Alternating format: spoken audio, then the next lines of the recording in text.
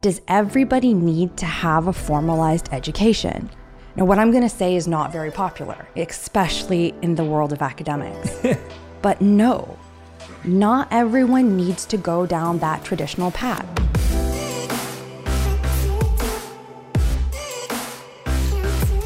Hey everyone, welcome back to On Purpose, the #1 health podcast in the world. Thanks to each and every single one of you that come back every week to listen, learn, and grow.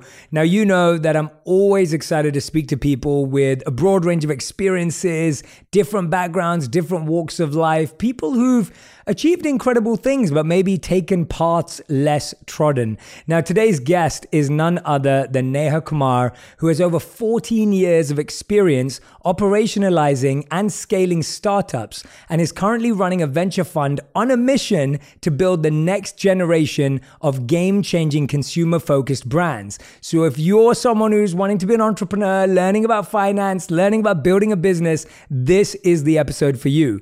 In addition to running a venture fund, Neha is also a lecturer at UCLA's Anderson School of Management, where she has been teaching for over 9 years. Prior to launching her fund, Neha served as the COO and CFO of Create and Cultivate, which sold a majority stake to a private equity firm in 2020, and also led growth efforts at Drinks.com. She received her undergraduate degree from the University of California, LA, UCLA, and her MBA from the University of Southern California. Welcome to the show, Neha Kumar. Neha, thank you for being here. It's so great to have you on the show. Thank you so much for having me. And after that introduction, even I feel amazing. It's an amazing bio. And of course, we're friends. We've been hanging out a couple of times this year. Excited to share that part of the story as well. Every time I've sat down with you, you've told me stories. You've told me moments of your life, your childhood. And I love people who communicate their life in such an interesting way. And I was just saying to you before we started taping that you have one of the hardest jobs in the world, which is keeping 18 to 21-year-olds excited, enthusiastic, and engaged in the learning process. So I'm going to be like a student today asking you questions in a lecture hall. But first of all, I wanted to start by saying it's your 5-year wedding anniversary. Congratulations. Thank you. Thank you so much. It's amazing. Yeah, it's been 5 years since we got married today, and we started dating when we were in business school, my husband and I, 15 years ago. Wow. That's pretty unbelievable. Thank That's you. amazing. Thank you. That's amazing. Actually, my husband got me the cutest gift this morning. Tell me about it. And so for 5 years, it's wood. And so my husband is in consulting and he would travel a lot before. He probably will start traveling a lot again. What he got me is a heart box. It's a wood box, but it has a heart on it. And it basically sends you messages. So you can look at it, it's plugged into the wall, and then the heart starts to spin, and that means somebody sent you a message, and they can do it from their phone. You open up the box, and there's a digital picture and a message in there. And so today before I came, this heart was spinning, and I looked at it, and I opened it, and I was like, wait, what is this? And it says, I am your rock. Today and always. Oh, wow. And there was a picture of our 2 kids. Right now? No, he's here today, okay. But he wanted me to see it so that now when he travels, he can just send me messages and then the heart spins so I know a message is coming in.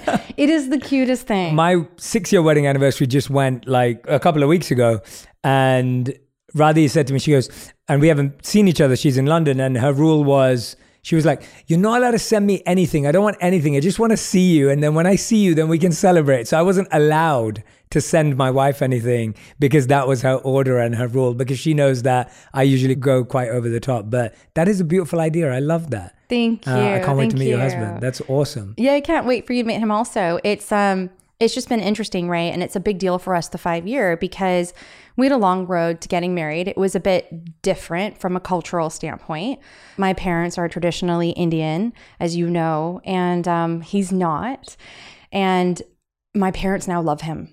They absolutely love him. And we have 2 of the most beautiful, adorable children. I have a 1-year-old and a 3-year-old. And it's so amazing how when you really want, you can make things happen and make it all come together. It's beautiful.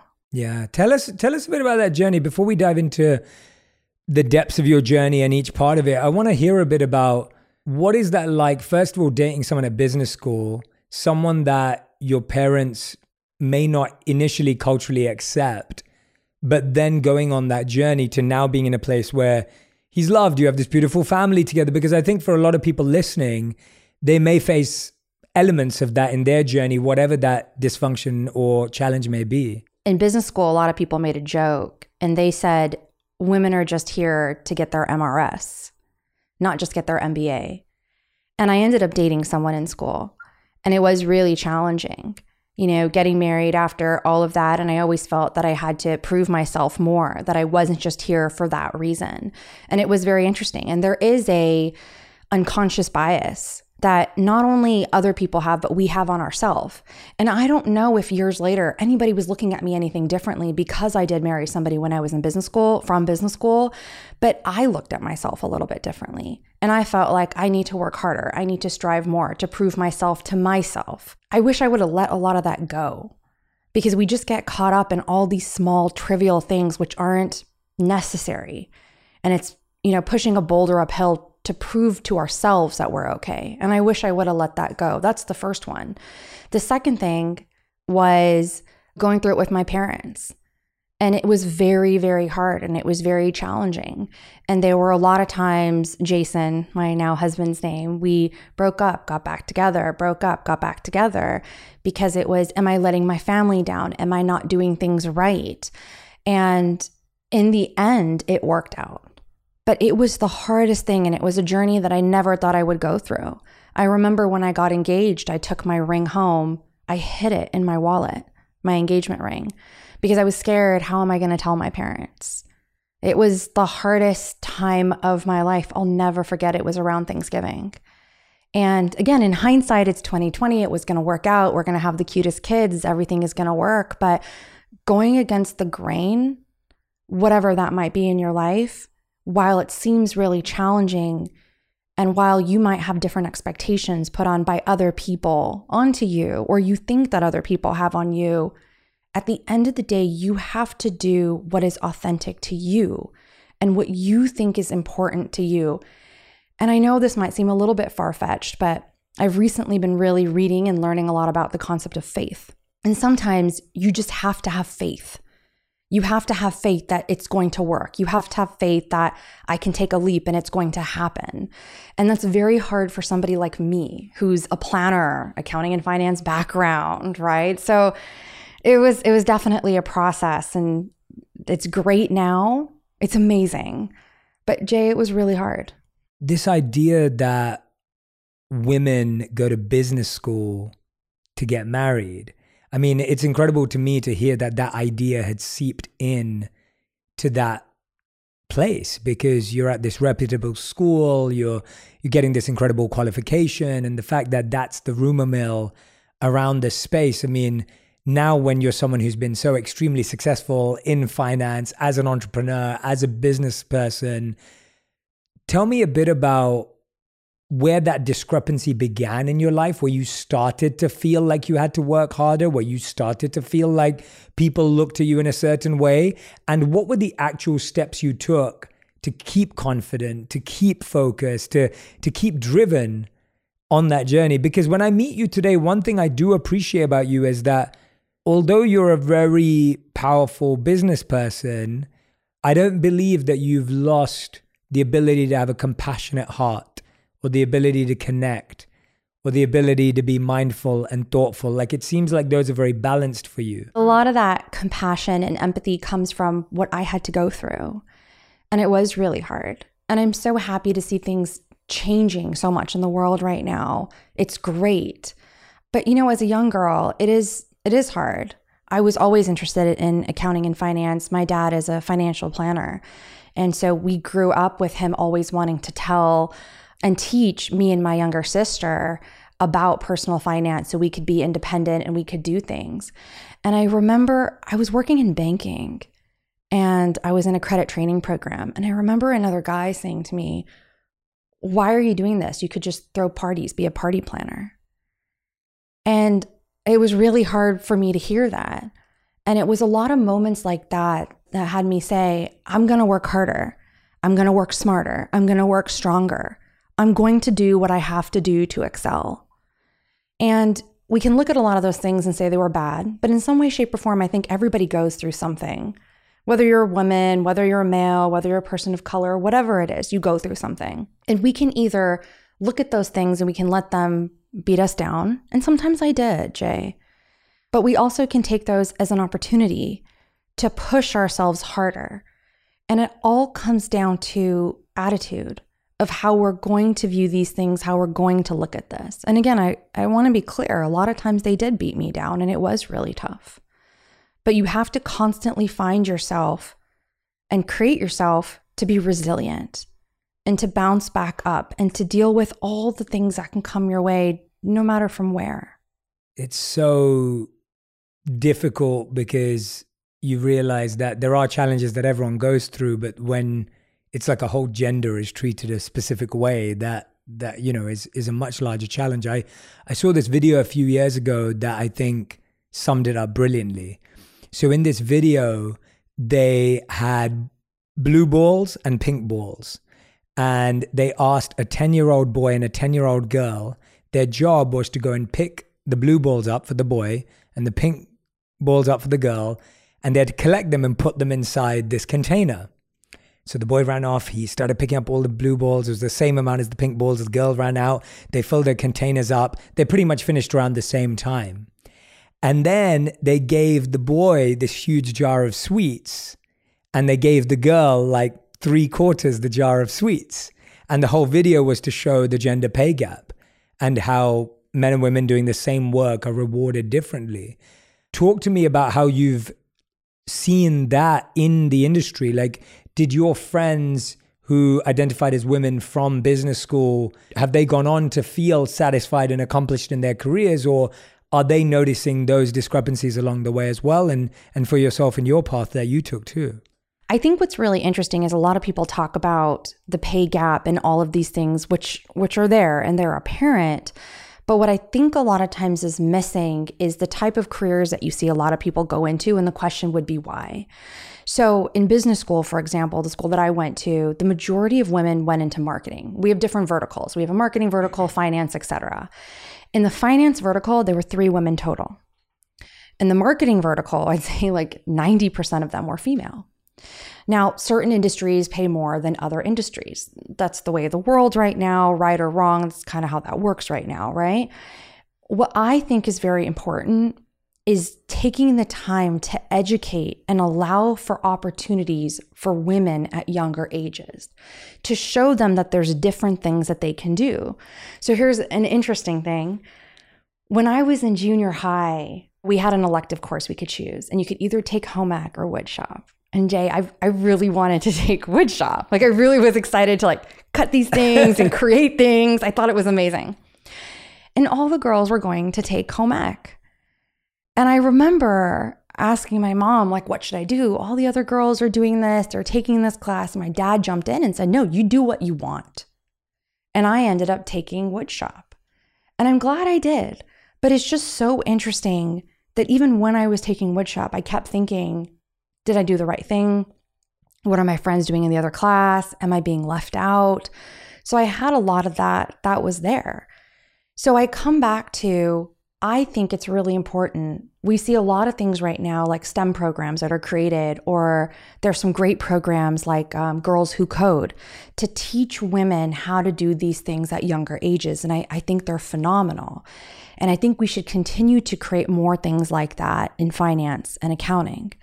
One of the things I do on my own part is I also teach. And so I think that getting to people at younger ages, not to steer them in a certain direction, but basically to let them know that they're options and you get to choose what those options are, regardless of your male or female.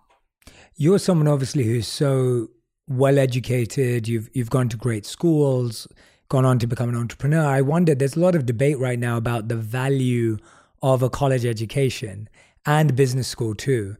And what I'm fascinated by is 2 things again here, and you can answer them in any order you like. The first one is, do you see a genuine value and correlation between the education you got and the success you have today? That's the first question. And the second question is, if someone didn't have the opportunity to have the education that you've had, whether it was access, capability, interest at the time, whatever their reasoning may be, how do they today build up financial literacy, goal planning, understanding of their investments, understanding of how they manage their money? So my dad was an electrical engineer by education. He came here and he's now a financial planner. And I remember when I was in college, I thought I was pretty cheeky. And I said, Dad, I mean, did your education do anything for you? Like, why do I have to work so hard? You're doing something completely different. Yeah. And he said to me, he said, Neha, listen, my education gave me the framework from which I can have a way to think. And he said, I've been successful at my job because I had that education that I had. Now, after, having graduated a long time ago, I can say the same. I can say that my education in undergrad and grad school and everything that came between and around it has absolutely helped shape who I am and the success that I've had to date completely. Can you tell us how? Like what parts of it? I love what you said about your father saying that it gave him a framework of how to think. What did it do for you? Business school was a great one because what it did is it gave us a breadth of knowledge of how to look at companies. So now when I'm evaluating companies for the fund or back when I was in banking, it gave me a proper understanding of how to think and what to look at. And if you think about it, right? Experience that we get from people in academia, et cetera, it's just trying to learn things at an accelerated rate. Now, could you learn them on your own? Absolutely, you could, right? Maybe one day we'll get to the point where we're like the Matrix, the movie, where you get plugged in. Yeah, and then all the information comes in. So the way I view academia is it's you go 4 years for a college degree or whatever it is that you do, but you're trying to learn the information at an accelerated rate. So instead of you having to try and learn and figure these things out, it takes a quicker time. Like I'll give you a quick example. You might already know this, right? But are dogs colorblind? Yes, dogs are colorblind, right? I told you that information. That took me a second to tell you. You might have known it. You might not have known it. Yeah. Now, if somebody had to go figure that out on their own, it's months and months of study and research to figure that out. So what education allows us to do is learn things at an accelerated rate. Having said that, your second part of your question, does everybody need to have a formalized education? Now, what I'm going to say is not very popular, especially in the world of academics. But no, not everyone needs to go down that traditional path. So if you think about it, back in the day, what really shifted education? The first thing was the printing blocks. Before you had to have a teacher, now you can have books. So information could be easily accessed through these textbooks instead of just from one person talking. Then later, if you think about it, online learning and education came up. So now you have that big shift over there. I think that there's multiple different ways that people can get access to education and information. And I think that the pandemic, it was already going to happen. The pandemic just accelerated that. And I think it's amazing. Yeah, it's just fascinating because when I think about my own education, I feel the same way. My high school was where it started. I went to a pretty rough and tough elementary school. The education was okay. I was surrounded by a group of people that didn't have the parenting structure that I did when my parents were really forcing me to study hard. I was one of probably 3 people that ended up going to a grammar school or a school that you had to take an exam to get into in England. My parents couldn't afford to send me to a private school, so a grammar school was the next best thing, where you got a private school education for free by passing an exam. And so that school is where everything changed for me, because all of a sudden I went from being like one of 3 people who was at the top to being literally like in the middle of a bunch of really smart people. It was almost trained to us in how to work hard, to how to compete, how to build. Now, not everyone liked that environment. A lot of people actually look back at their time there and go, I would never send my kid there. And that's why I think it's so interesting to think of people as so unique, right? What works for us doesn't work for everyone, which is what you just said, which is I completely agree with that maybe I'll have a child one day who wouldn't have flourished in the environment I flourished in, or who wouldn't have gravitated towards the teachers that I gravitated towards. And so for me, I look at my education as having a massive impact on me, because I value being really right-brained and creative, but having been given lots of logical, hardwired, structural thinking. And I think that where I am today is because I can toggle between those two things. And my education gave me the hardwired, logical, rational brain. But then I had teachers that allowed me to bring out my artistry and creativity, which is what I value myself for and what I love about myself. It is really interesting because I look back at education and go, actually, I learned a ton of stuff too. And I think the mistake we make is we look at our education and we go, I don't do that for work today. Mm-hmm. And that is probably true. I mean, it's definitely true for my life, but it's not what I do for work today. It's, well, what did I take and what did I collect and what did I grasp and what did I put into my toolkit that actually today makes me better at making decisions or makes me better at doing this or that. So yes, was my education directly correlated to my career? No. But were there skills and lessons and tools? And that's what I'm hearing you say as well. I think correct. We feel aligned on that. When you're teaching today, right? Like you're an academic now, you're a professor, you're teaching. What I find really interesting about that part of your life is how much of what you're teaching do you think, or do you encourage people to go out into the real world and practice? Because I know you have lots of interesting methods that you've shared with me before. Talk to me a bit about how you think teaching has transformed and how you're transforming teaching. Because a lot of people who are listening or watching, they may be coaches. They may have online schools. I know a lot of our audience are trainers who have studios or online apps and platforms and things like that. Yeah. How can they think deeper and differently about teaching in today's day and age? Get away from just the textbook or just the content in the textbook, and to really get the students the opportunity to understand how that connects to the world, whatever the topic is. So right now, one of the courses I'm actually teaching it right now is entrepreneurial accounting and finance. And what I do is every week when I start off class, I start off with a quote. It could be any quote from anyone. Recently, I had one from Napoleon Hill, and I won't quote it exactly right, but it was something about just get started. Mm-hmm. The tools will start to come into place once you get started. And I told the students in class, and this is the part is, so I start off with the quote and then I give them an action item every week at the beginning of the week. The action item for this specific quote was, during class, I want you to think of two things, any two things that you've been thinking about doing and you just haven't been doing. You've been dragging your feet. It could be a homework assignment. It could be that you need to talk to someone. It could be that you want to ask somebody out on a date or dinner, whatever it is. But I want you to think about it during class. And then I want you to write it down at the end of class. And then in the next week, I want you to get an action and I want you to do it.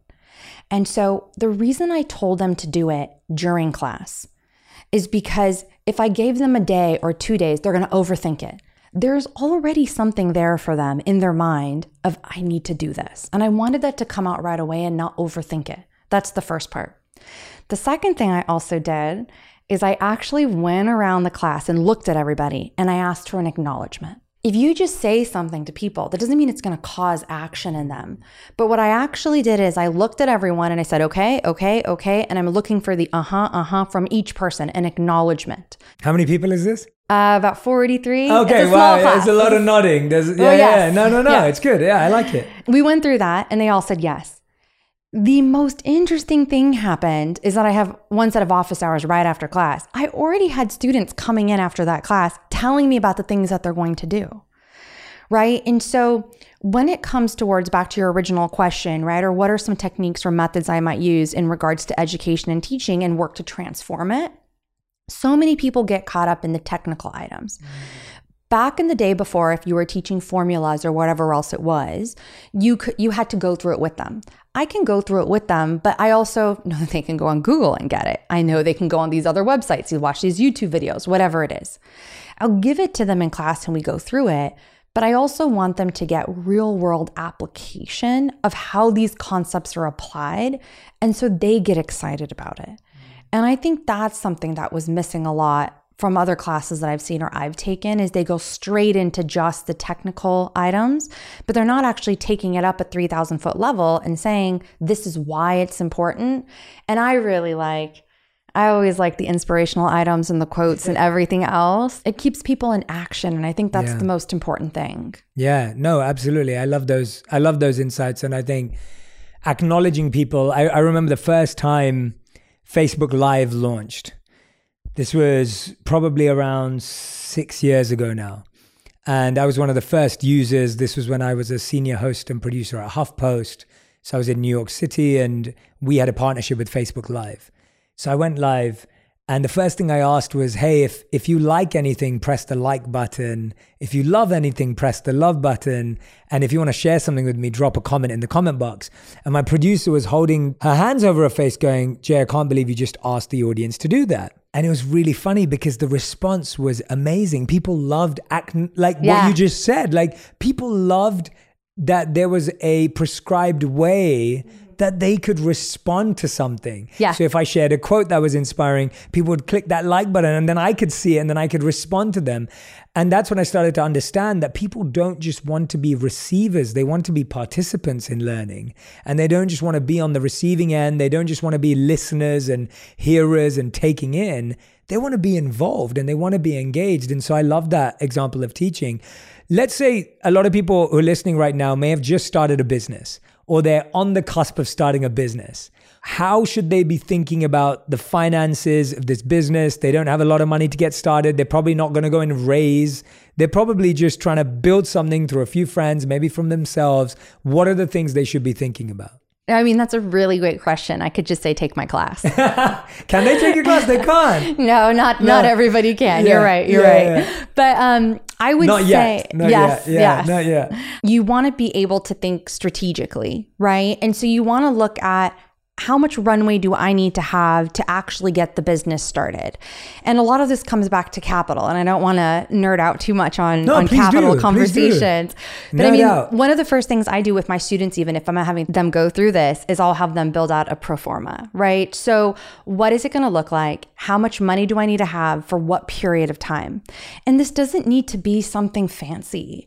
You don't need to build up a model and put in Excel. You can write it on a piece of paper. And I think a lot of people don't look at the basics even to start on something like that. And I'm also all about following your passion and getting excited and everything else, but you also want to combine that with things that are practical. And I think when I have people come to my office hours, I get my current students, I get a lot of people coming to my office hours, even non-current students, and they ask me the same question you're asking. And I turn it back on them. And I say, what is your purpose? What is the purpose of what you're trying to achieve? Some people will tell me, I want to make money. Some people will say, I want to do this for fun. Some people will say, I just want to have experience. There's a lot of different reasons of why people are doing things. And I think it is very important, first and foremost, to be clear with yourself on why you're starting this business. Now, if it's to start a business for your livelihood, we actually have to map this out and plan it, right? What is your market size? How many people are in there? A lot of companies that we're looking at right now are in the beverage space. I love the beverage space, right? It gets me very excited.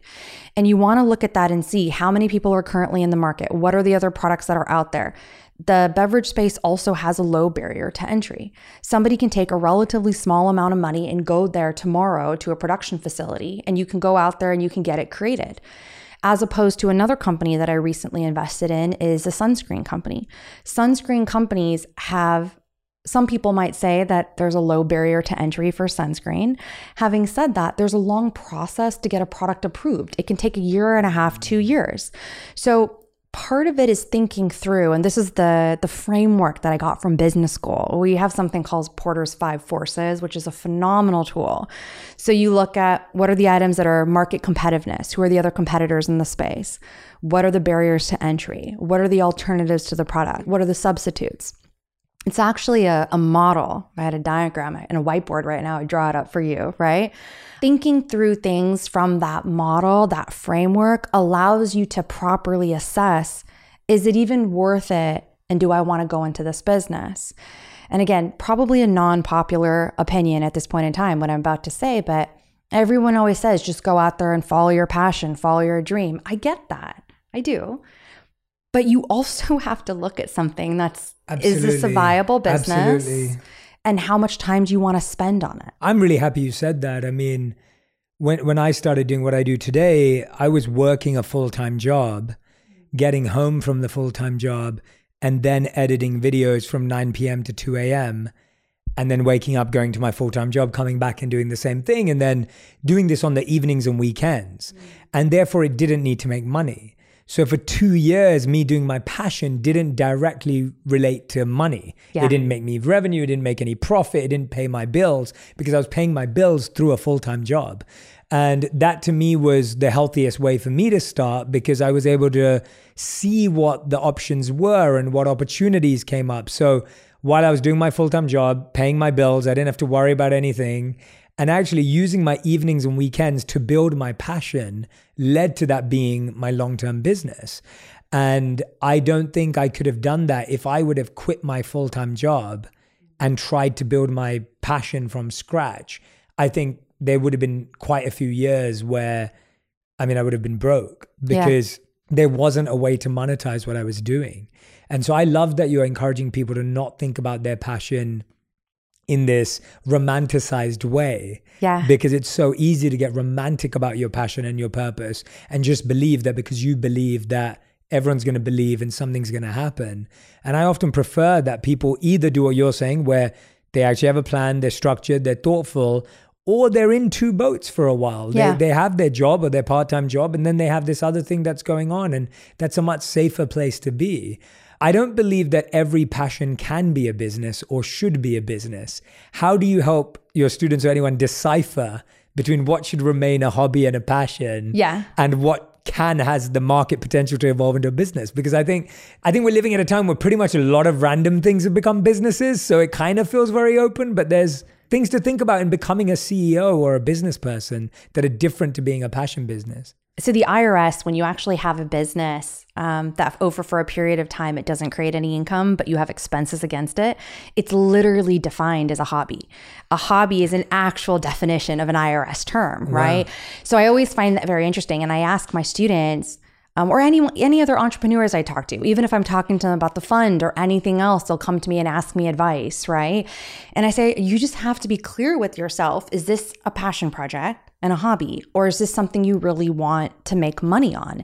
And I think that it's very important to decipher between the two. Yeah. I tried to start my own startup before. I left banking, took a big risk, quit my job, and I tried to start my own startup. And if I could go back and tell myself something, it would be, Neha, be clear on what this is. Can you tell us about that story? Tell us a bit about that. Like, what did you start? How did it go? Because I think hearing about that would be awesome. I had a great job in banking. I graduated from business school. They rolled out the red carpet type of job in banking. It was amazing. So I was working with a lot of companies that were looking to do an IPO or looking to get acquired within the next so many years. I had the opportunity to spend time with founders, CFOs, CEOs. When you're a startup and you're with a bank, that means you're pretty sophisticated. You're far along, right? So I was dealing with a lot of people, and I saw how much they were making and what they were doing. And I thought, whoa, I'm so smart. I could do that. And so I left a great job in banking to start my own startup. It was, ironically, it was an online platform, which was going to be to teach personal finance to predominantly women, and then branch out from that to women and men. But I should have been more focused. I failed at what I wanted to do, and it was hard. How did you define failure? Like, what went wrong there? The whole thing had to stop. Any money that I had spent, we lost. I'd gotten money from families and friends for about 1.5 years. I'd been working on it. We lost everything. And it was very, very tough because I had been so used to being successful and amazing. I have immigrant parents who are phenomenal, who are also very driven, right? And who also have driven their children to work hard and succeed and excel. And so went to school, did well, went to business school, did well, went to banking, did well. And then all of a sudden I start my own thing, and I'm like, I don't even know how to properly ship boxes. Like, I don't know the difference between UPS, FedEx, all of these things. Like, it was a really big learning experience for me on basic items that I didn't understand. And the startup didn't work, right? It wasn't what I wanted it to be. And it was very, very hard. And if I could go back and give myself one piece of advice, it would be able to decipher between passion and business. They can be both, but you have to be clear on what you're trying to do and achieve. Because when it's a business, you move out all the noise and you focus in on, do I have the right market? Is there the right market product fit? Are people ready to buy this? You can't just go and talk to your friends and say, hey, do you think this idea is great? They're going to go, yeah, of course. They're going to tell you yes or no, really, right? You need to ask them, hey, I have this product. It's great. Okay, are you going to buy it? Will you pay for it right now? That's what makes the difference there. Yeah. And so being able to decipher between passion and a business, I think is very, very important. Yeah, absolutely. I think that one of the misconceptions that I think I had and also people have in general is that when you live a passion business, that you just get to do what you want to do. And I would honestly say that in the come up period, I did more of what I didn't want to do and what I had to learn, i.e. whether it was the UPS or FedEx. In your scenario, in my scenario, it was client relationships, editing, learning videography, learning social media, I had to learn all these skills in order to do what I do today. I had to learn about podcasting. I had to learn about publishing. These were not things I wanted to do, but they were vehicles to do what I wanted to do. Yeah. So I had to spend more time studying vehicles and modalities and frameworks and mechanisms and tools so that I could spread my message, which is what I wanted to do. Yeah. But if I just tried to spread my message, that was never going to work because I had to understand the tool. Today, I live a life where, I do way more of what I want to do today. But I think the mistake is believing that you'll be able to let go of what you have to do. And I think that's where I've realized that there is no one in the world who can completely let go of things they have to do in order to do what they want to do. But it's a balance of the two. And so when I'm hearing you talk, I'm reflecting on my own journey and going, yeah, that makes a lot of sense, because in order to do what I love to do today, I have to do things that I just have to do. Yeah. And to live a pure passion business is a hobby, because that means you're just enjoying the passion of it. So if I said every Friday night I was going to go live on Facebook and just teach my message and whoever turned up, that's a hobby. That's beautiful. But if I really want to create ways in which people can learn, grow, get educated, change their life, transform, that's going to need me to be a bit more organized and focused. Yeah. As you rightly said. Focus is such a big deal. And I also think it comes back to priorities, right? There's certain times, one thing I really like that you said is there's certain times, right, where you like on your way up, right? You had to do a lot of the things that you didn't want to do. And one of the things that I keep hearing people always talk about is, well, do you have the right work-life balance? No. There's a story, and I know you've heard this before, but there's a person standing in the front of the room, and they have a glass. And first they put rocks in the glass and they say, is there anything else? More room left? And everybody goes, no. And then they put the pebbles in, then they put the, sand and then water, right? Here's what I think is missing from that story though, is that all makes sense, but there's certain times in life where you're going to have situations where that priority level is going to shift. And that's what's missing. So were there certain times in my life also where the rocks would be just career or just work or just the things that I don't want to do? They were. And it wasn't that I didn't have a work-life balance, anything in that way. It was more of at that point in time in my life, that was the priority. So even though now my priority is family and I love my work. I love running the fund. I love teaching. You know that though. I teach for fun, right? I love it. But the priority set is going to shift over time. I'm so glad we're having such a real conversation about this, because I'm like loving this right now, because I completely agree with you. So when we got married in 2016, which is kind of where my external career took off. And for 3 years, we didn't go on a honeymoon because we couldn't afford it. Like we didn't go on our honeymoon. We never had one because we didn't have the money or the time to. My career was busy. Things were growing. I had momentum on my side and I couldn't afford to take the time or the money to pay for something. 3 years later, we went on a beautiful honeymoon. It was amazing. It was so fun to have waited for something like that and have this amazing experience. And I look at those first 3 years and I go, I'm so happy that we lived the way we did. We lived in this 500 square foot apartment in New York City. You know, we ate, worked, and slept in the same areas because we didn't have any other space. And I have such good memories from that time. And I'm so grateful that the rocks became just hard work, networking, meetings, events, whatever it was. And my wife was doing the same for herself. I'm so happy that I allowed myself to do that for 3 years in order to have the life I have today. And I don't think there's a right or wrong way. And that's what I'm hearing from you too. It's about the hope that you have for the result you want. Yeah. Right? It's like everything's proportionate to what you want. And I don't think that we should have either romantic or unromantic views of what we want to have in life. We should just be clear that if this is where I want to be, this is what it's going to require. And yeah, I'm grateful for those memories. I'm grateful for those times. I look back and I'm so happy that, and even today, I was saying this to a friend today, I was like, I still haven't taken my foot off the gas today. Yeah. Because the people I look up to and admire and respect, they haven't taken the foot off the gas after 30 years of being at the top of their game. And I want longevity, right? I'm not looking for a flash in the pan, or I want longevity. I want to be doing this for the next 3-4 decades of my life, which requires a different level of planning and maturity as opposed to just going for quick wins. So I'm glad we're having this conversation, because I think it's a tough conversation to have. Yeah. But it is true. And again, I want to go back and say to people, like, it wasn't about not having work-life balance. It's that the term work-life balance means everything should be equal.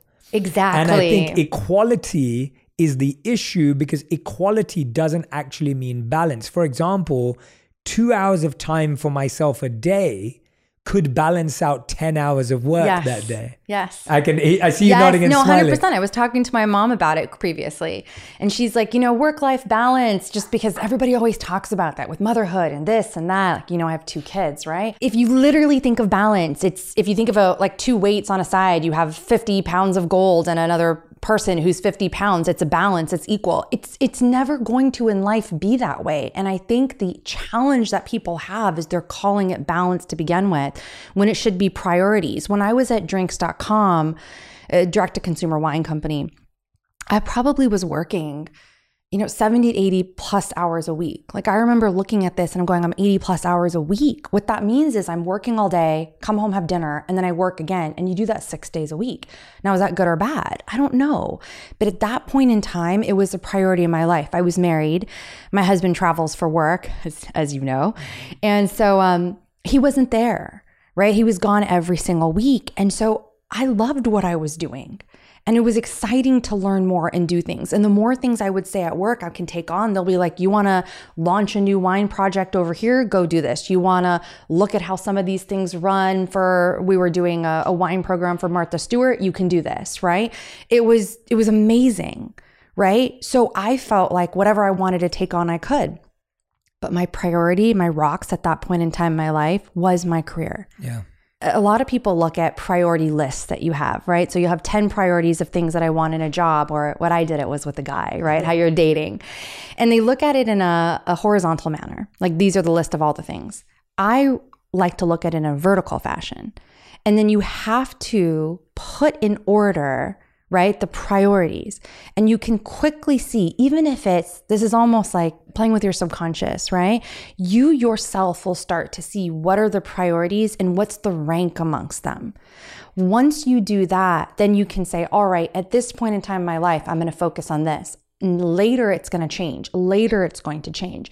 It's just like buying a house. I have so many friends right now who are in the market. It's a crazy market, right? Yeah, it's insane. Yeah. But everybody always says we want great location, good price, and a lot of space. We live in LA. I mean, come on now, right? Yeah. And then what I've noticed is that when they're with their partners, they're not on the same page. And so what I've been telling them, what my husband and I did is we both sat down and we created a vertical list. I now know what his top priority is, and he knows what mine is. When we're going out and looking for places, it's easier for us to be on the same page. And it sounds like you understand what I'm talking about. I am completely in agreement with you. We did the same exact thing. And for Radhi, it was a big kitchen. Like, that was very important to her because that's her world. For me, it was having a space where we could have a studio like this and we could have an office. Like, those were priorities for me where I could work from home because I love working from home. For my husband, it was being close to the beach. Oh, wow. Okay. He has to be close to the beach. He's a total beach person.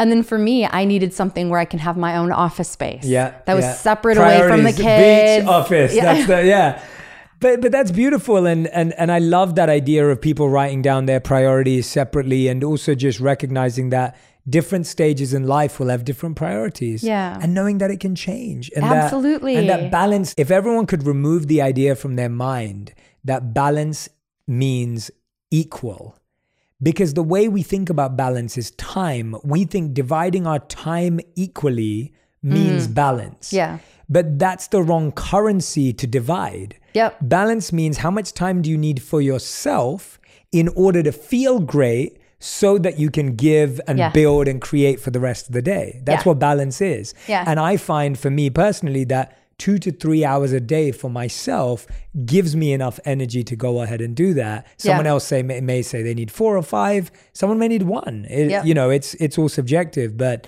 to me, balance just shouldn't be about time. It's not about equality of time. I mean, this is one of the best things that I've heard anybody say, because you constantly keep hearing this all the time everywhere. Everyone needs work-life balance. You do need a balance, but again, it's not equated to time. I think it's more, you got to do the priorities. What are my priorities? I need to make sure I'm getting all those priorities in, whatever that might be. And in different stages of your life, that also does change. Yeah. So I think that's a wonderful way to put it. This is what I love about you. You know, you're a woman, you're a business person, you're an academic, you're now a mom, and that's why I'm enjoying having this conversation with you, because I haven't had the challenges you've had. I'm not a mom. I don't have to raise kids and build businesses and do, I'm not in that position, right? And so I have so much respect for you, and I have so much admiration for you and what you're able to achieve and do, because I think every time I've seen you also, you just carry yourself very well and at the same time have all this going on at the same time, but you love it, and you can tell that you love being a mom, a teacher and a coach. You love being an investor and an entrepreneur. I read a study from 2021 that said that, and of course, let's be honest, what mothers do is priceless and you can't put a value on it. If someone asked me how much what my mom did for me, how much was that worth, could never put a price on it. But I do believe it's important to understand value. There was a research study from 2021 that said that if you looked at a mom's career as a career, and looked at the over 103 hours a week, more like 24/7, if you tallied up all the costs of how much everything would cost to do or hire or outsource, it would be $186,400 that an average mom would make. When you hear that, what goes through your mind? I want to hear your response and thoughts. It's a lot of work and it's a lot of time. And I just don't know if society always understands. Again, it comes back to the unconscious bias, right? That we feel as women that it's our responsibility to take care of the household. It's our responsibility to do all of these different things. And the amount of time and energy that goes in, it's constant. And sometimes you might be lucky and get a smile from your child, but that doesn't always happen. I'm going to take this in a little bit of a different direction here, but I do think that what makes a lot of these things hard is that in the workplace, we don't always have the ability to have others that empathize with us, right? And having people around who have similar fashion, who understand these things, makes a big difference. My husband's at Deloitte. Deloitte is known to take care of women. They are known to be a great place for the working mother. They have a lot of partners that they interact with, right, who are mothers. What that has done for me, though, in my personal life, is my husband gets it more. It's more common to him. He understands that, when I was nursing my baby, it was, okay, how much work is it for Neha to constantly have to nurse throughout the day or take the pump with her to work? And the issues that I've had even with pumps and everything else. One time, startup life, the electricity stopped working in our building. And the pump that I had, I didn't realize it was my first child, that I should have a battery pack as a backup or something like that. And I needed to pump. So I had to leave and drive home to go do it. And it was such an ordeal. But these are the things as women that we're constantly having to deal with that not everyone understands. And I think that having women in certain positions at work, it does make a difference because it shifts the conversation. Even my husband, who's amazing and very loving, he's constantly being exposed to it at his work. Of course. So he sees it, he hears it, and then he'll empathize more with his wife. But Jay, to your point, it is nonstop. It is 24/7. You never get a break. I think the only time I get a break, and I think I'm lucky about this one, is when I go to the bathroom. Yeah. But otherwise, if I'm at home, it's nonstop. Yeah, I remember my mom doing the same thing. My mom was the main breadwinner of the family. She used to cook for us, breakfast, lunch and dinner, pack our lunch, send us to school. She'd drop me and my sister to different schools, pick us up, like the whole works, and help us with our homework and plan weekend activities. I mean, super mom, like just incredible. Yeah. And also I agree with what you said. So I grew up seeing my mom work really hard. And so that gave me a sense of empathy and compassion to how hard moms work. I have a younger sister who, when she gets married, I think about the same thing. I'm like, I can understand that, she can't be left to do it all on her own. And so, and I love what you said about the workplace. I worked at Accenture. Again, Accenture has incredible practices, especially in the UK, at least where I worked there, for moms, where women who'd go away on maternity leave, when they come back, they'd come back to the position they would have earned if they stayed at the company. Yeah. So it wouldn't be that, you went off and became a mom, so you're going to start where you were. It's like, no, we trust that you've continued to grow and evolve. And now when you come in, you're going to take on that role. And I loved seeing that, because it was, why would someone get penalized for going off to do the most important job, to do the most important job in the world? How have you allowed yourself, and I'm really intrigued by this, and I'm asking this question on behalf of all my friends, people who ask me this question. I always say I need to ask a mom because I'm not qualified to answer this question. How do you deal with mom guilt in the idea that you are an ambitious business person who wants to do creative things, who loves what they do, and then you deal with the challenge that, but what if I miss that moment with my kid? Or what if I'm not a part of that moment of their growth? How have you dealt with that? Because I think that's the hardest thing that from when I speak to women today who are moms, they just say to me, Jay, I miss being able to be that person, but at the same time, I don't want to miss this moment with my kid. And that sounds like the hardest place. It is. And the way I look at this is, life is not about either or. It's about finding a way to create an end. And it is very, very hard to make it work, Jay. It is. I mean, just being completely honest. There's no fairy dust, yeah. There isn't, right? But when we sold Create and Cultivate and we were going through the diligence process, I was pregnant with my daughter, Ava. Even now, when I look at the photos that we have online of, the announcement of the sale, I was 36 weeks pregnant in the photo. But I look at that and I go, Ava's in the photo with me, right? She's there in the announcement page. Yeah. It was really hard, right? Because I didn't take a day off for maternity leave. I had to work through the transaction and the sale. And somebody could look back at that and say, that was so hard. What was going on? When we had the closing call, it was online on Zoom for the sale. I was nursing my daughter at the time. So I had the camera off and everybody said, hey, we can hear Ava. We can do all this stuff. And somebody can look at that and say, and every mom has their own journey. For some people, it's good for them not to work and stay at home. For me, the type of person that I am, and I don't need to feel bad about it. I love working. I love being out there. And you know what I'm going to love doing? I'm going to love telling my daughter the story of how she was born and the village and the army of people that stepped in to come and help me out so that I could get through the transaction. I felt like I had my baby strapped to my back and I'm going out there and I'm doing all these great things. And the fact that I was able to get and be a part of getting a company sold that focused on live events during a global pandemic, while pregnant, I will always have that. And I get to tell my daughter, Jay, what I did when I was having her and what she can be able to go and do in the world. So what my thought for people is who have mom guilt, that they have work and they have personal life and all of these things going on, is you have to first take care of yourself and then you can take care of the child. It's the old story, right, of the airplane when the air masks come down. First, you put it on yourself and then you put it on the child. And you have to take care of yourself first. And this comes back to self-care, mental health, everything else. If you don't take care of yourself first, you can't be the best mom. After my first child, I dealt with severe postpartum, and it was very, very hard. I went back to work very early. I started a new job, this job at Create and Cultivate. And I remember thinking, I have to push through this. I'm not a good mom. I'm not great if I can't make this work for my child. What's wrong with me? I thought all these things. I started working when my son was 7 weeks old. Within 2 days, I stopped crying. I was crying all the time. It's a part of postpartum. Within 2 days, I stopped crying. And everybody around me would say, why are you working so soon? Your baby needs you, this, that. And I said, I need me. When I go to work and I can focus on the things I'm great at, I feel good and I feel confident. And then I get to go home and be the best mother to my son. And this is again when I had my first child. And I think that mom guilt, again, I've used this phrase, but it's an unconscious bias. It's there from other people, but it's also there from ourselves. And every mom has their own journey, and you need to do what's right for you and your child.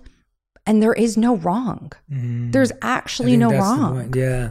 First, you got to take care of yourself. The second thing for me that worked out very well is I created what I call a life team. And we create these teams at work, but you have to create these teams around you with your life. I have an amazing supportive husband. I have phenomenal parents. My mom is my coach, right? She talks to me every time I'm driving in the car, helping me sort through things. She's phenomenal, right? My in-laws are amazing. They help with my kids all the time. I don't know what I would do without them. I have some friends who are always there. You create this great team of people around you. And what that has allowed me to do is spend what I think are the important moments with my kid. Both of my kids. So right now, every Friday, the second half of Friday, I take off. And every other Friday, I'll take out one of my kids just for mommy and me time. My son's name is Inder. He's so cute. And he goes, is it mama and Inder time? It's the sweetest thing. He's a little over 3, right?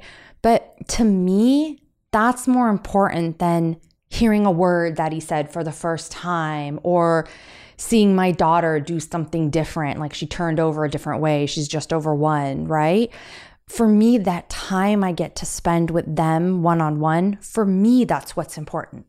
Everybody will have their own, though. That's important for them. I love that. I think, I took so much away from that, but I think the ultimate answer is that there is no wrong, like recognizing that however you're functioning and dealing with it, and as long as there is time. I love what you said when you said, I needed me, right? Like, I think that's so powerful. Like, I needed me.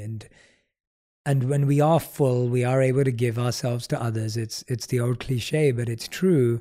But hearing that from you is really powerful. Neha, you've been so generous with your time today. And I actually absolutely love everywhere we've gone. But I do want to talk a bit about, and this is the last question I'm going to ask you before we go to our final 5, which you're aware of because you're a listener. So you know that we're going to end with our rapid fire round. But before that, you launched New Money Ventures. Yes.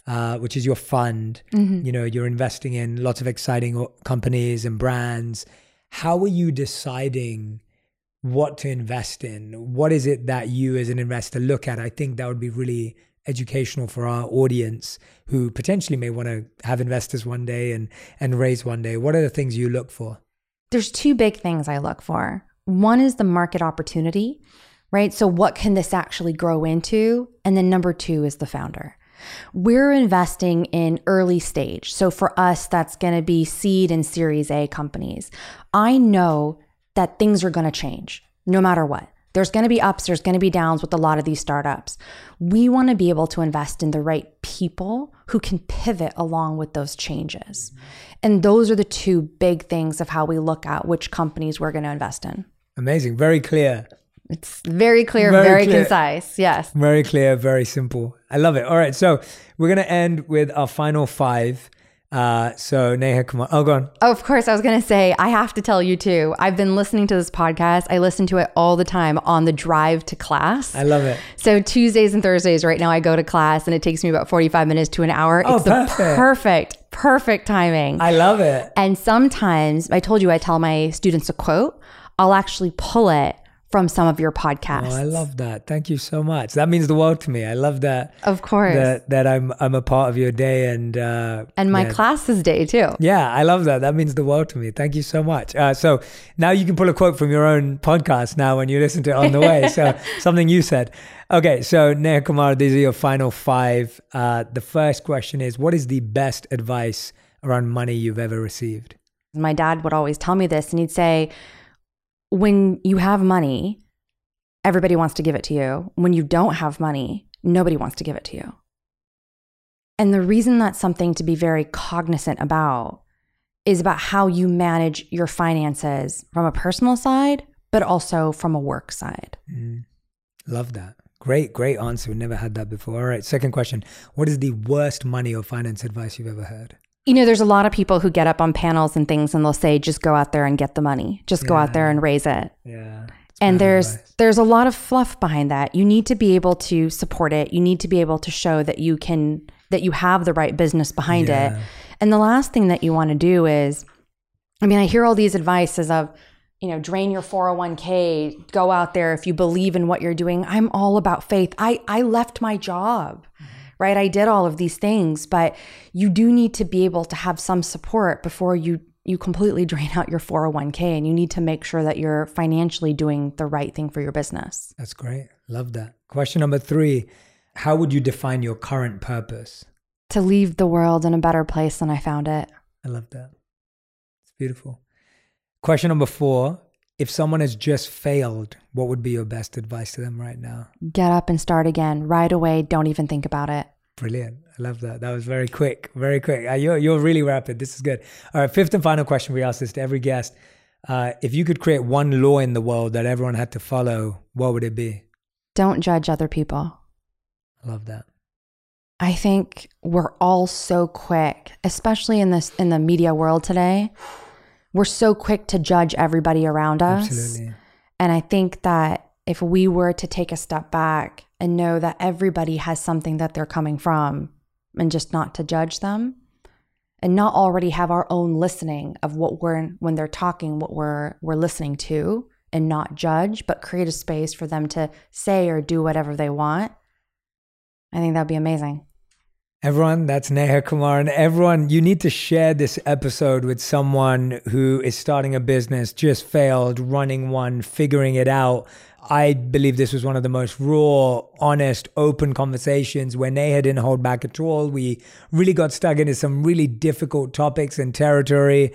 Neha, where's the best place that people can find you, follow you, connect with you? If people are like, I need more of Neha's advice in my life, where's the best place? Absolutely. So I do have my Instagram profile, right? Yeah, Neha T. Kumar. I will be starting up a couple other things as well, and then I'll be putting it through my Instagram links also. Amazing. So Neha T. Kumar on Instagram. Please go follow her. Please go and tag me and Neha on Instagram and on any other platform that you're using to tell us what resonated with you, what stood out to you, what connected with you. I'd love to know. You might even end up in one of her classes. But thank you so much for listening and watching today. Please pass this one on. I think it's going to impact a lot of people, and I can't wait to have you back for another episode of On Purpose. Thank you so much, Neha. Thank you.